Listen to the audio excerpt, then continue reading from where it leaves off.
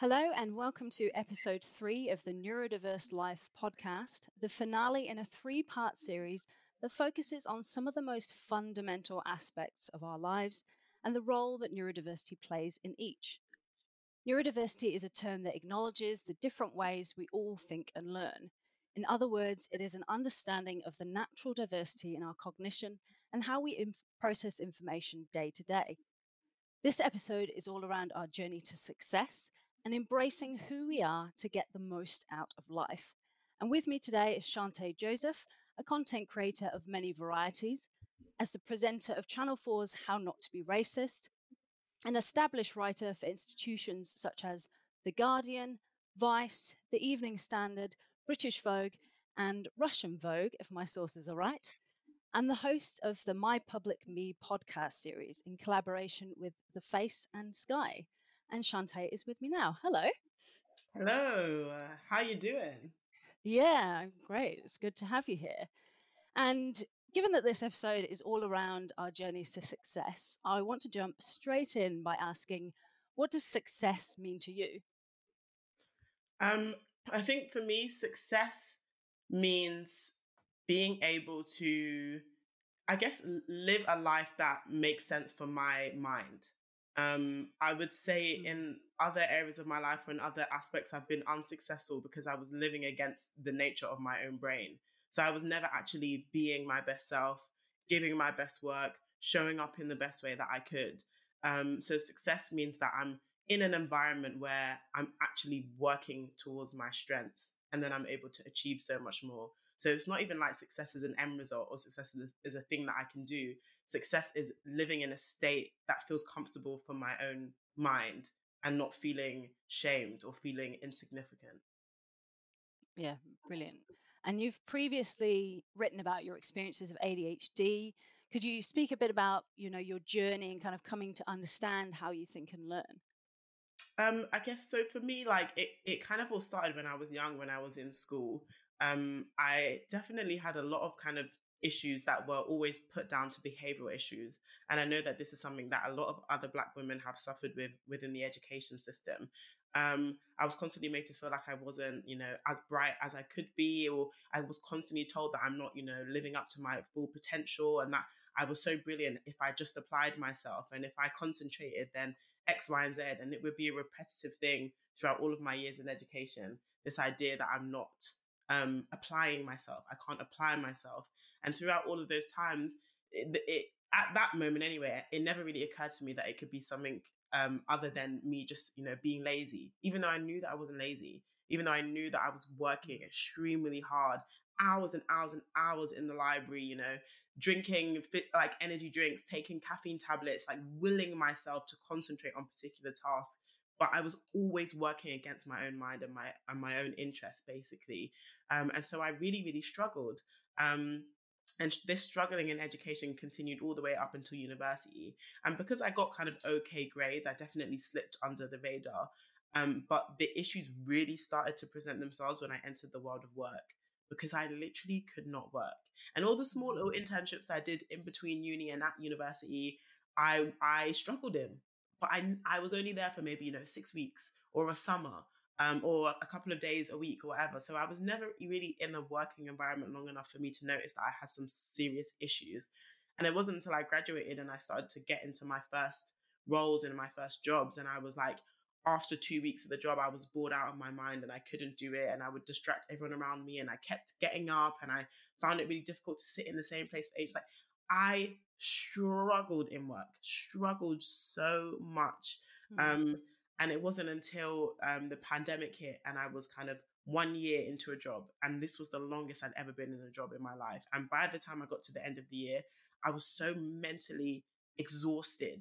Like, I could not function. I couldn't even open my laptop to do the work itself. And that's when I kind of saw online a lot of other Black women were talking about their experiences of ADHD. And it prompted me to speak to my employer. And they were like, do you know what? This, fair enough, like looking at the symptoms, looking at what you've spoken about, these are things that you all struggle with in work quite a lot. So we'll actually support you in getting your diagnosis. And so basically they paid for my diagnosis. It obviously took me about 50 years to even go through the process in the first place. Finding all of the resources that I needed, getting people to fill out the questionnaires, like it just felt like it was just, yeah, ridiculous.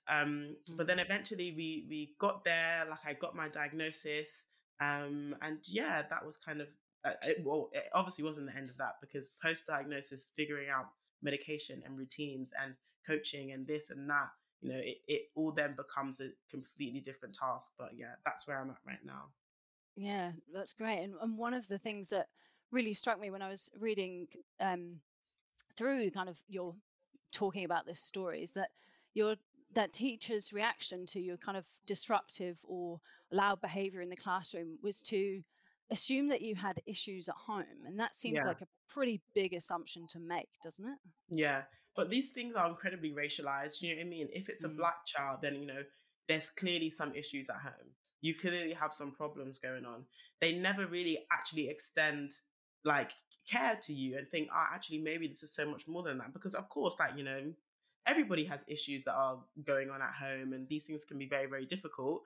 But that wasn't the actual issue at hand. It was something mm, more than that. So I think, yeah, a lot of it just comes down to kind of like racism, and you get a lot of medical racism, particularly when it comes to Black women, especially when we look at the stat about like Black women being 5 times more likely to die during childbirth than white mm, women. And this is literally because of medical racism.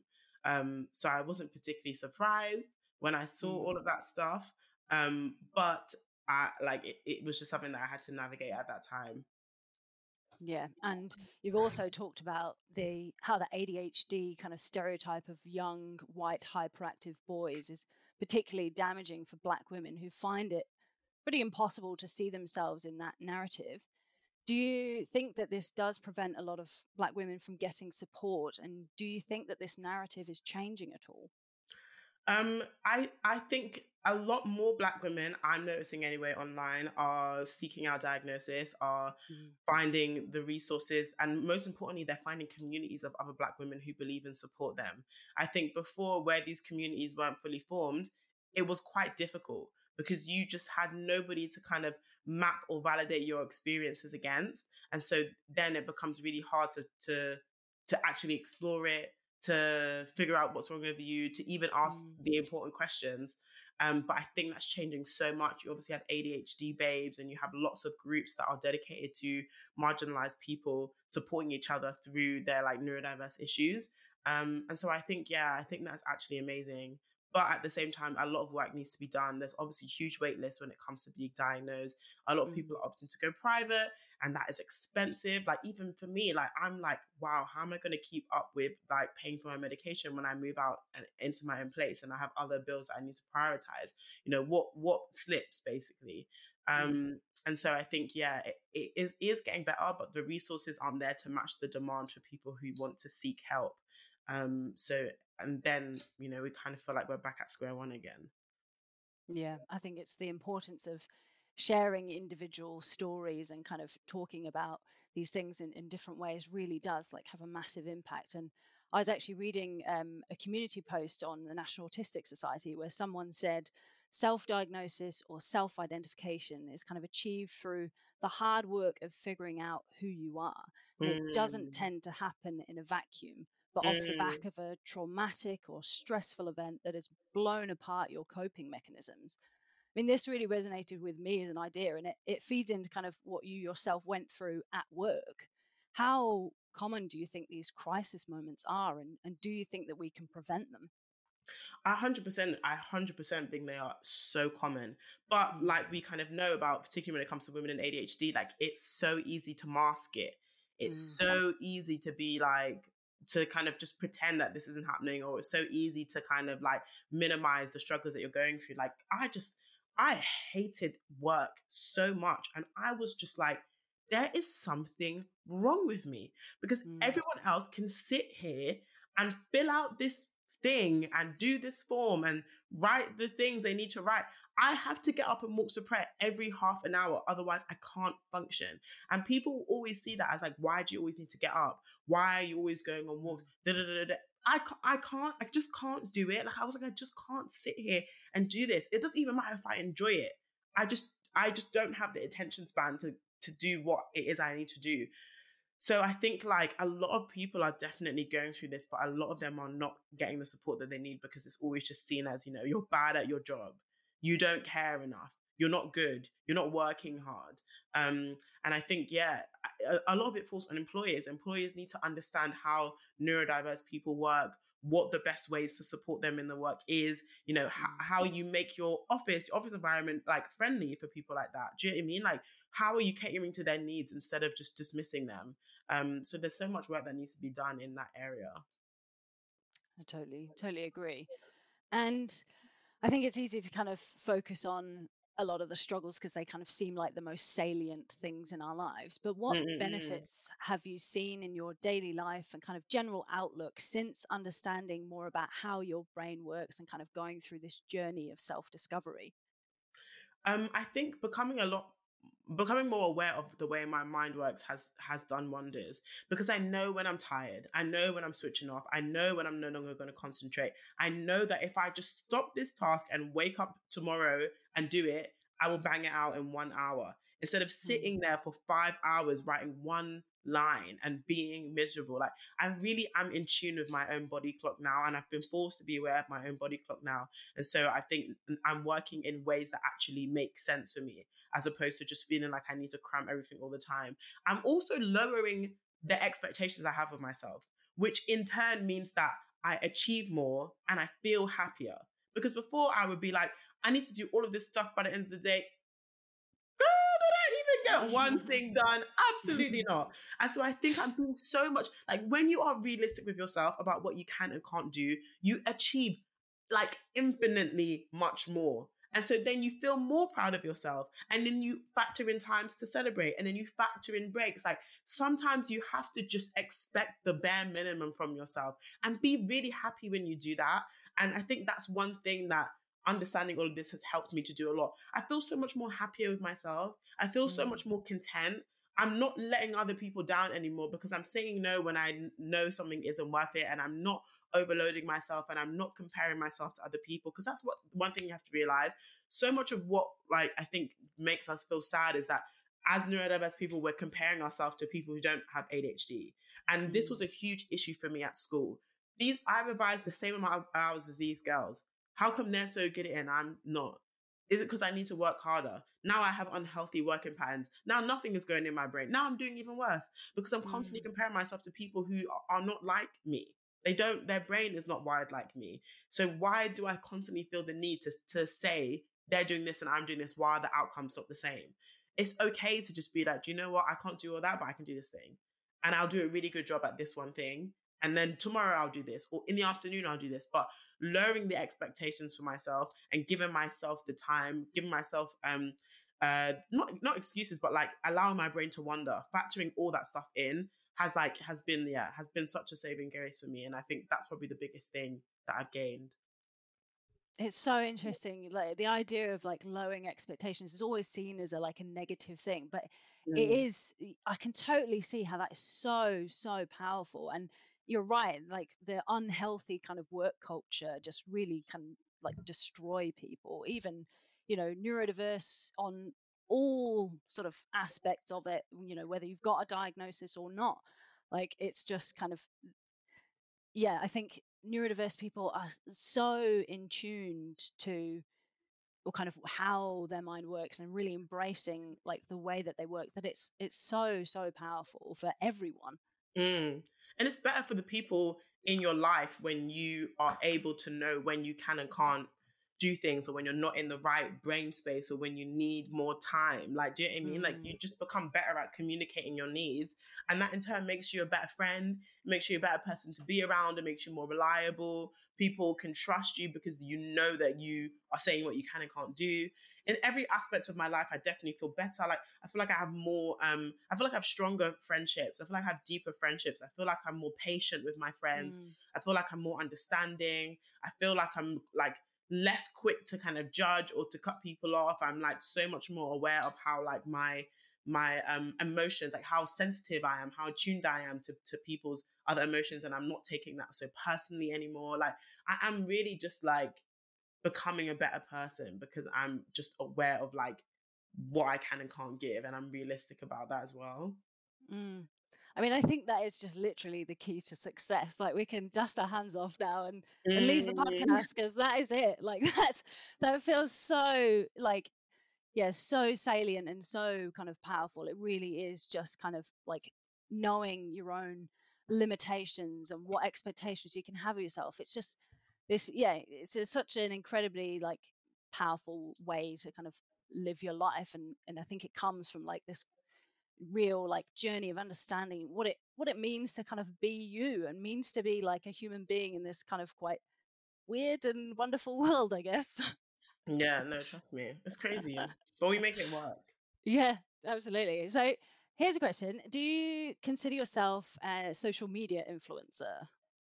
Um, it's really weird because I kind of like gained a platform through my writing, so I've never Mm. really been like like a social media-y person. Like I'm kind of evolving into that, but I find it quite hard because I'm a bit like doing all that stuff is a lot of time and effort that I don't really care that much. Like, but I think, like yeah, in some aspects definitely, but yeah, because of my journalism and like yeah, not much to do with anything else really.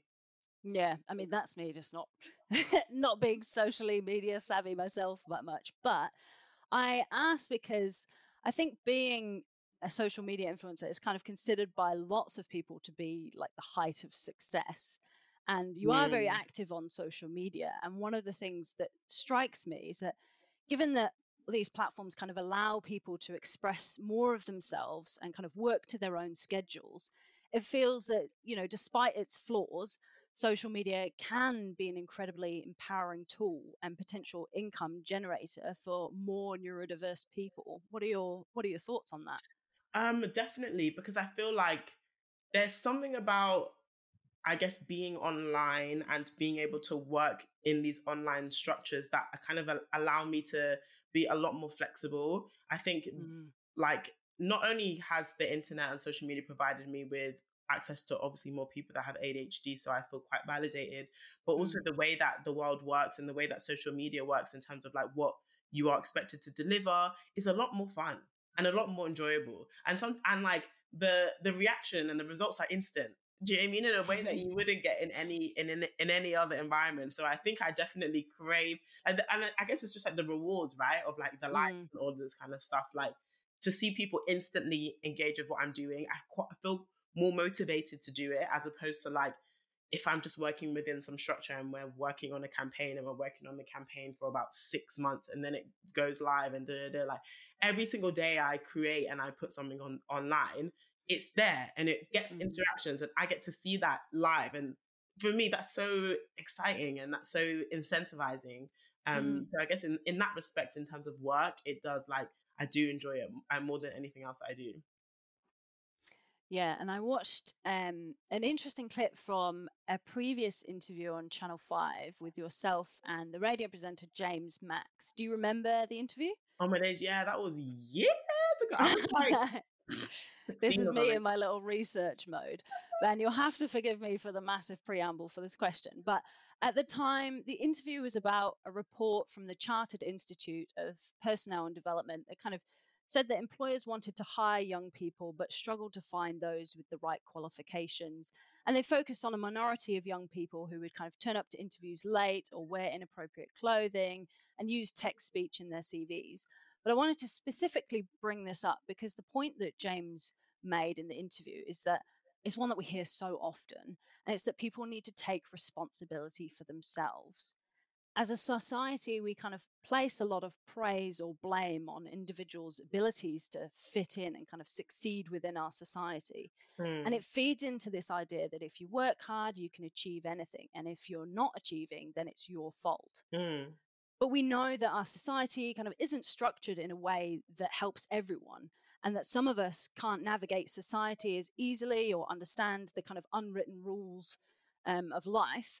Yet comments like this, that kind of we need to take responsibility for ourselves, assume people have a choice in this and that we all have the same opportunities and abilities. So it's simply about the effort we put in. I mean, you were in the interview and, we've kind of touched on this already. What do you kind of think about this kind of language?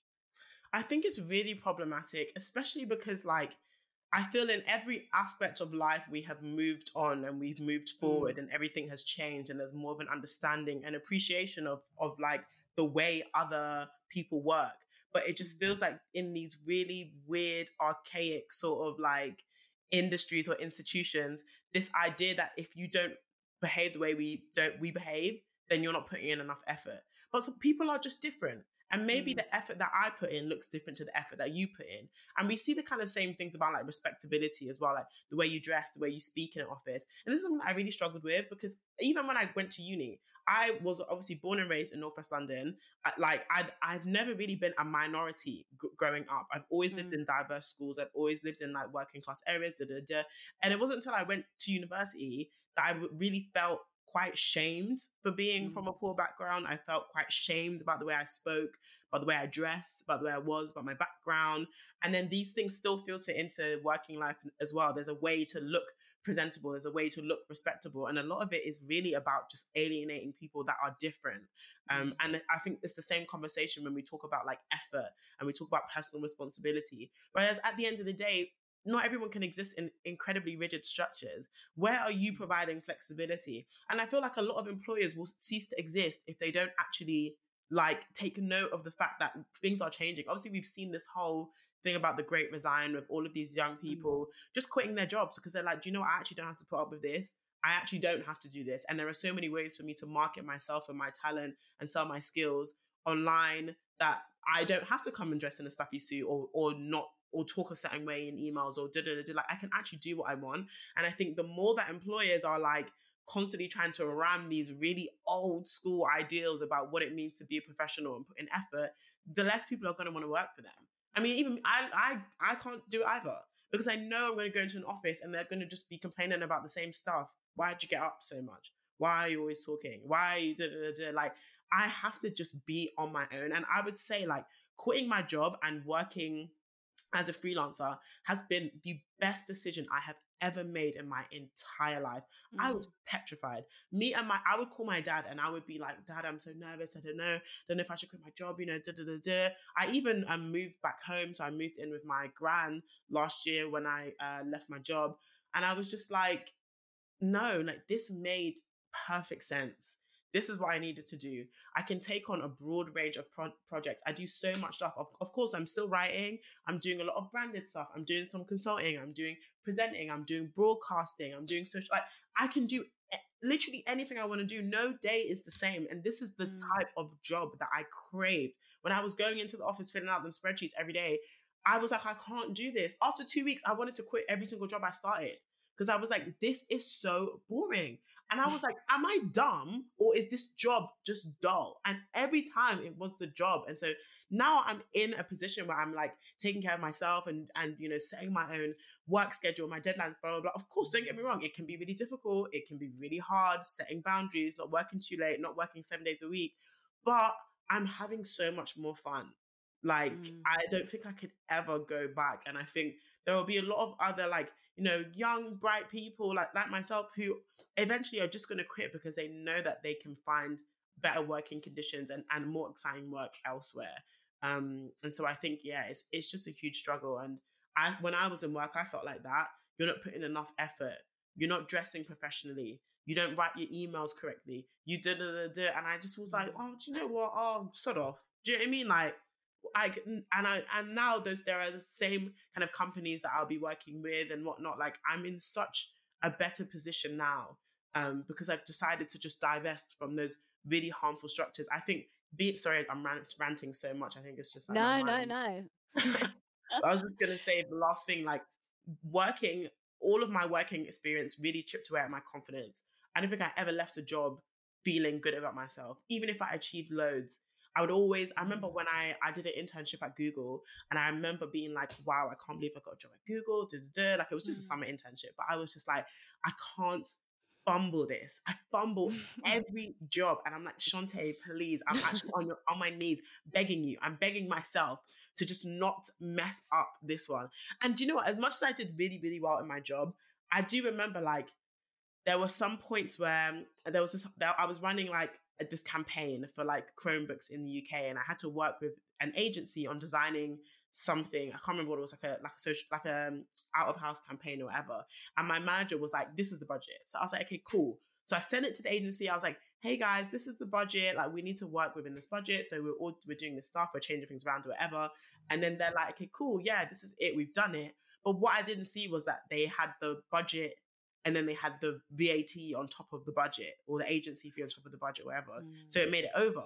And then I remember my manager being like, "Why can't you concentrate? Why didn't you know that this was wrong? Blah, blah, blah, blah, blah," like getting so angry at me. And I was like, literally my bad. Like, I literally thought that this was the budget. I didn't even factor in that there would be an additional agency fee. Like, I didn't know about all this stuff. Like, get me? Like, it was just so like, and I remember at the end of my internship, he was just like, you don't concentrate enough. Like, you're always being distracted by other people. And why do you always need to work in a different part of the building? Why do you need to change your working environment? Why can't you just sit at your desk every day and work at your desk where I can see you? And I just felt so bad about myself. I felt so bad. Like every single thing that I was doing that made me work better, he would be like, "This is wrong. Why are you doing this? You're not good at," like, it was so destroying. And I think I'm now building my confidence back up as a freelancer, because I'm just not in those environments anymore. So yeah. No, that's great. And I think, like, as you said earlier, like, it's made you, like, having a diagnosis has made you a better friend, more kind of understanding and compassionate of people.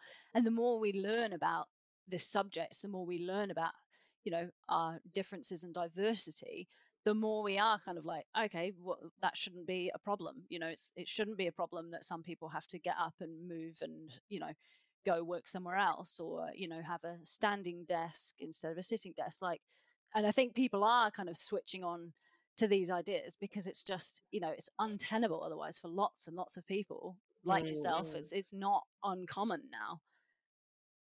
And in the same way that kind of society can kind of judge us harshly for our differences, I think we can judge ourselves kind of with a similar harshness sometimes. And the more awareness of how we all think and learn differently, finding what works for each of us can only, as I say, make us more compassionate. So you've kind of talked about this already, but what is your biggest kind of self-care tip for people who are struggling or being hard on themselves? Oh, that's a really good one. I think the biggest self-care tip is, like, even just to hark back to what I was saying before, like, just set your expectations low. When you're going through a rough patch, when you're finding it difficult to concentrate, when you've got a lot of stuff on your list, set your expectations low. As early as possible, tell people, "I can't do this deadline. I won't be able to meet this. Why can I extend this?" And 99% of the time, they're like, "Yeah." And this is the maddest thing. It's like we put ourselves under so much pressure when we can just ask for help, but it's always seen as a weakness. It's always seen as, "Oh, if I can't do it on this time, blah, blah, blah, blah." It's worse if you don't say anything. Just as soon as you're like, "No, I can't do this, can't do it," go and ask for help. That is self-care. Trust me, self-care is not everything else people are saying it is. Self-care is not baths and candles. Self-care is asking for help when you need it. Self-care is being able to spot that there will be an issue and figuring out how you can put things in place to stop it. For me, anyway, self-care is like, there's no one getting this thing handed in tomorrow. Let me email and ask for an exemption.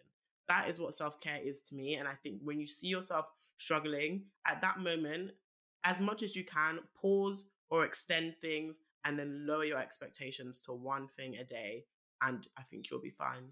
Yeah, absolutely. We know like how much stress can like hugely impact our ability to kind of perform at, the level that we're used to. So if, stress can just be a massive, massive strain that, yeah, I think that like cutting ourselves off and just being like really strict and kind of in asking for help and not kind of pushing and keep pushing ourselves for this working culture, that it makes so much sense. And as you talk about with the like great resignation, like that is what's happening. People are like, actually, I don't need to be the stress. Actually, I don't need to like have a job that really is just too much for me. Exactly. And I think about phrases like kind of own your story or like live your truth. And in writing, you may have heard the kind of the common refrain of find your voice.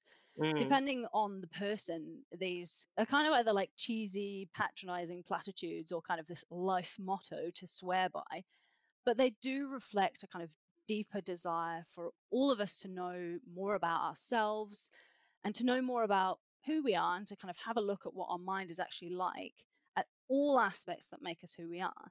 Has understanding neurodiversity helped you on your own journey to success?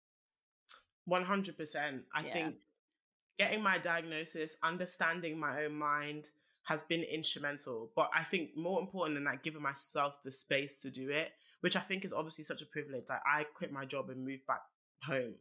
And Mm. everything could have gone like, upside down.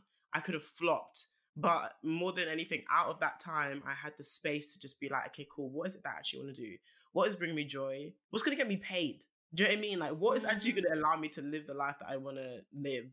Um, and so for me, yeah, that's actually been such a huge thing, being able to just be like, okay, cool, I'm gonna give myself the time and then I'm gonna figure out this ADHD thing. And I don't have it clocked, trust me. At the moment, I'm going through Mm. a huge thing where I'm moving into my own place and I'm Mm. thinking about how can I make my apartment the most ADHD friendly place ever? What services can I use? What Mm. like furniture, multi-use furniture can I buy? What gadgets can I get? How can I make every single task easy? Do you know what I mean? And I think Mm. I'm so excited, and I know that's going to be a challenge. I know that's going to be a new challenge. And me, like even my doctor, like when I was like to him, I want to move out. He was like, "Are you sure you want to do that? Like, you're still learning and understanding." And I was like, "No, I actually have to do this because I think it will work to my benefit."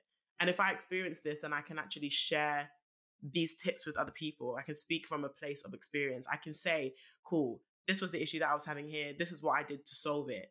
And I think, yeah, it's I'm constantly learning new things about myself. Every day is a new challenge. Figuring out what works for me is basically part of my everyday now. But that always makes me a better person, and that ultimately makes me so much more successful because then I don't make the same mistakes twice.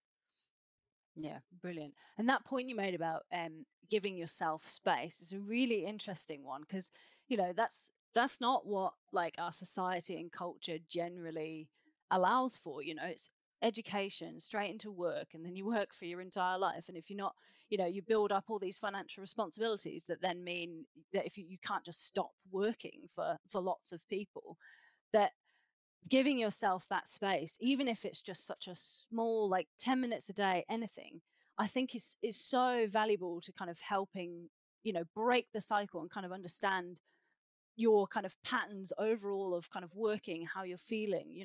It's really important to do this kind of self-reflection for all of us. Mm, mm. I'm really struggling with that though because I find reflecting on yourself also means reflecting on your mistakes. And so sometimes Mm. it can be so cringe to be like, why did I do that? What was the reason? But I think, yeah, that's a huge thing as well, like dealing with like self-criticism. Mm. Of course coming from other people, but also coming from yourself and being like, oh, that was like it's always tough, but I agree, like it's so important to be like, what worked, what didn't work, how can I do better? Also ask for it. It's so hard. I hate it. I Mm. hate getting feedback.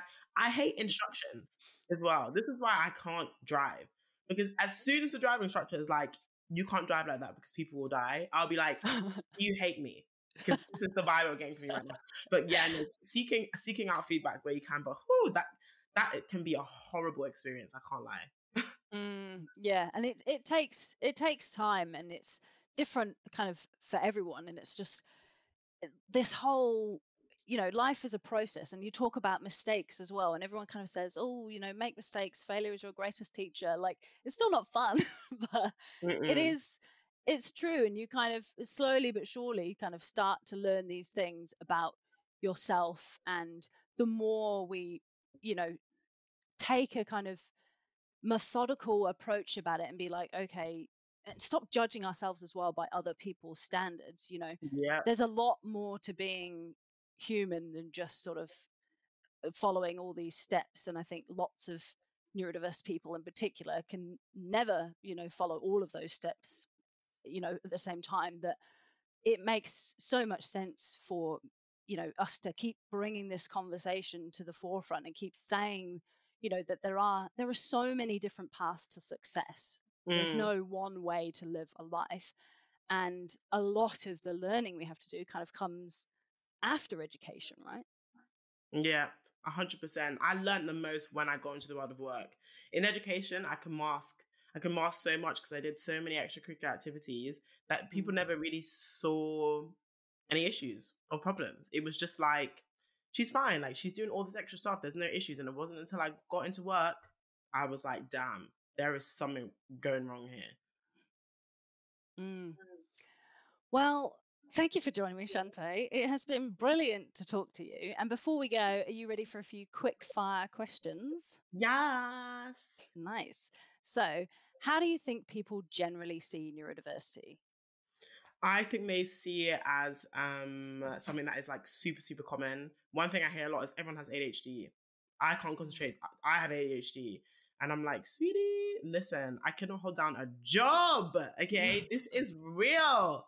So I think people just see it as something that is very, very, very common that everyone has. They don't really see it as something that is debilitating. They don't see it as a disability. They just see it as you can't concentrate. How would you like to see the conversation around neurodiversity change? I think I want it to be less. I think one thing I do like is the hacks and stuff like that that people are talking about. But I want Mm. it to be less centered around those things and more centered around entire lifestyle changes. And it should Mm. be less about what things people with ADHD can buy and what things that they should order, and more about how the world around them can change to make their lives better. Because a world that is better for disabled people is better for everyone. So Mm. ultimately, it makes sense that people interrogate the services that they offer and the things that they do and think, is this going to be conducive to someone that has ADHD? Instead of me buying 1,000 gadgets and gizmos to do whatever I need to do and paying for additional support. That's brilliant. Yeah. What piece of advice would you give to those of us who are neurodiverse? Um, I would just say be easy, be kind to yourselves. Growing up, I was horrible to myself.